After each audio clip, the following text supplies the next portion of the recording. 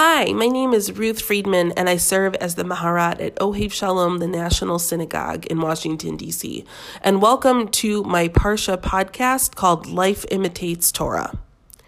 This week's Parsha, Chayei Sarah, has the most famous question asked about it, which is that the Parsha is called Chayei Sarah, literally the life of Sarah, and yet Sarah is not actually featured in this Parsha.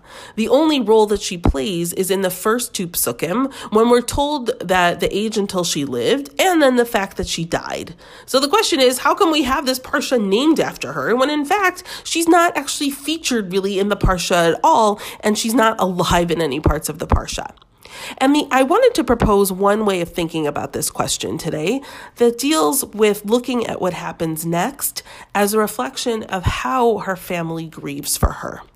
Now, what follows after we're told of Sarah's death are a series of scenes in which Avraham is taking care of various parts of his household after she passes away.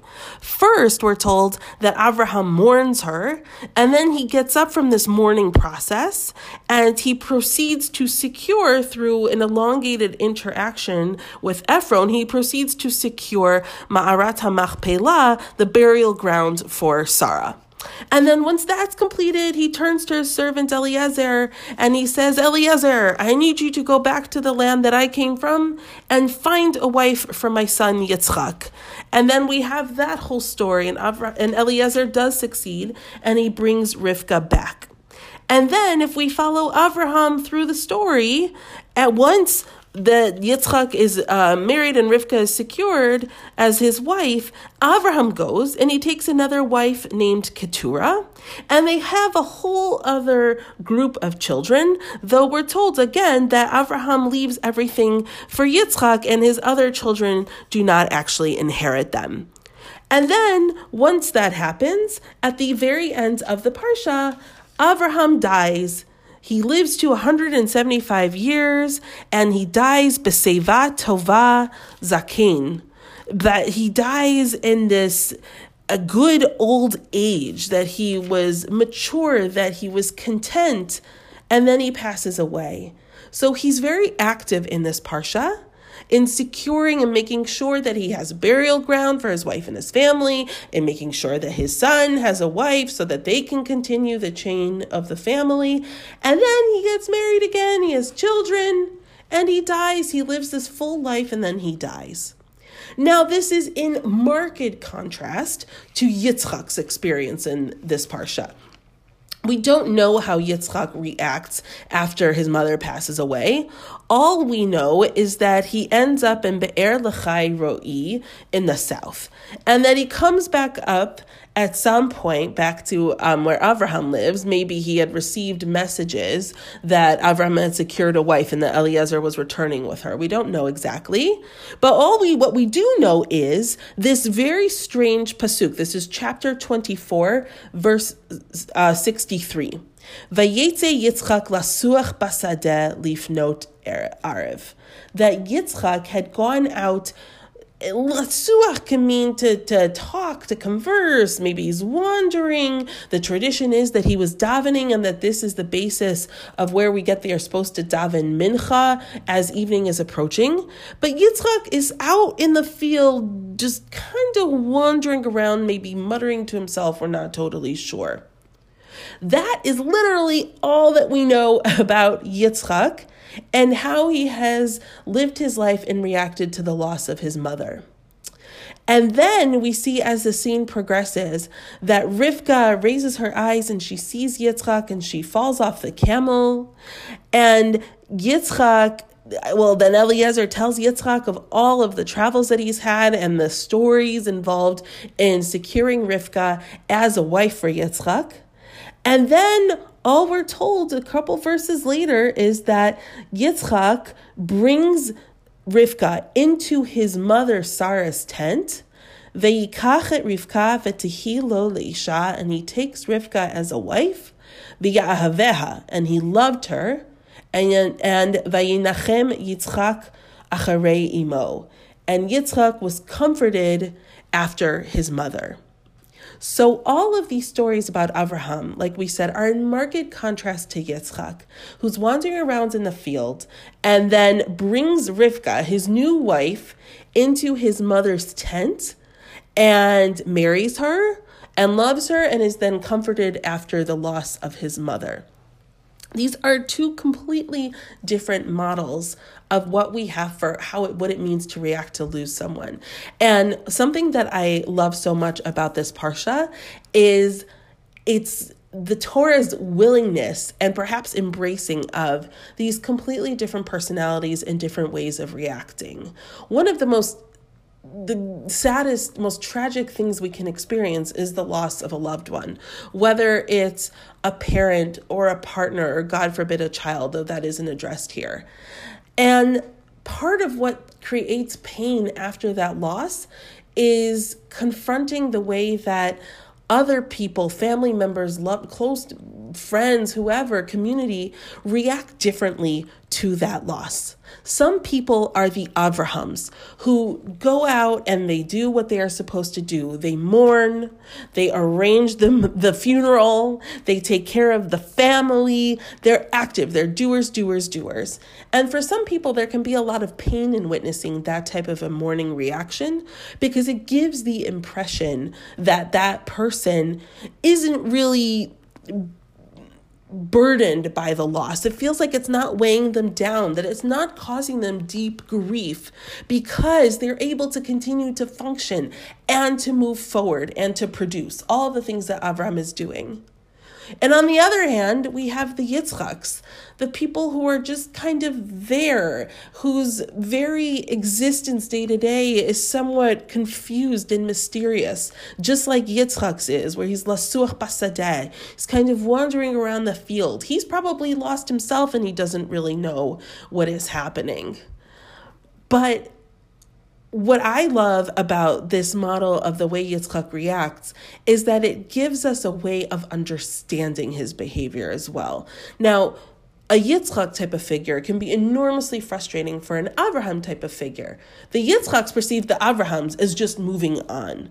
And the Avrahams can perceive the Yitzchaks as being paralyzed by grief, as being people who, should just go to therapy and should work on accepting it and should work on moving on and should work on, taking a shower more regularly and washing their hair and going to social events and figuring out how to move forward. And such disparate models of mourning can really create a lot of inability to communicate and a lot of frustration. But there's this beautiful scene that Rashi actually cites a midrash from Breshit Rabbah that I think just speaks so beautifully to Yitzchak's experience. So commenting when Yitzchak brings Rivka into his mother's tent and he loves her and is comforted after the loss of his mother, Rashi quotes a midrash that says that what did it mean that he brought her into his mother's tent? That he brought her into Sarah's tent, v'na'asit dugmat Sarah imo, that Rivka sort of became in the likeness, in the image of his mother. Does she really, in some ways, replace the presence? How so?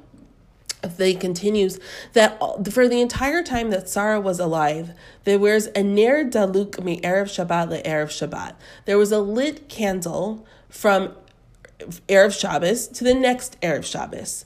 And also, there was a bracha in the dough. And then the third thing is that there was anan kashur al ha'ohel. There was a cloud attached to the tent. So while Sarah was alive, there was this candle burning. There was always a blessing in the dough. There was an abundance. And there was a cloud attached to the tent. There were those certain ways that a person, especially a parent, can make your life feel special. And the loss of that is huge.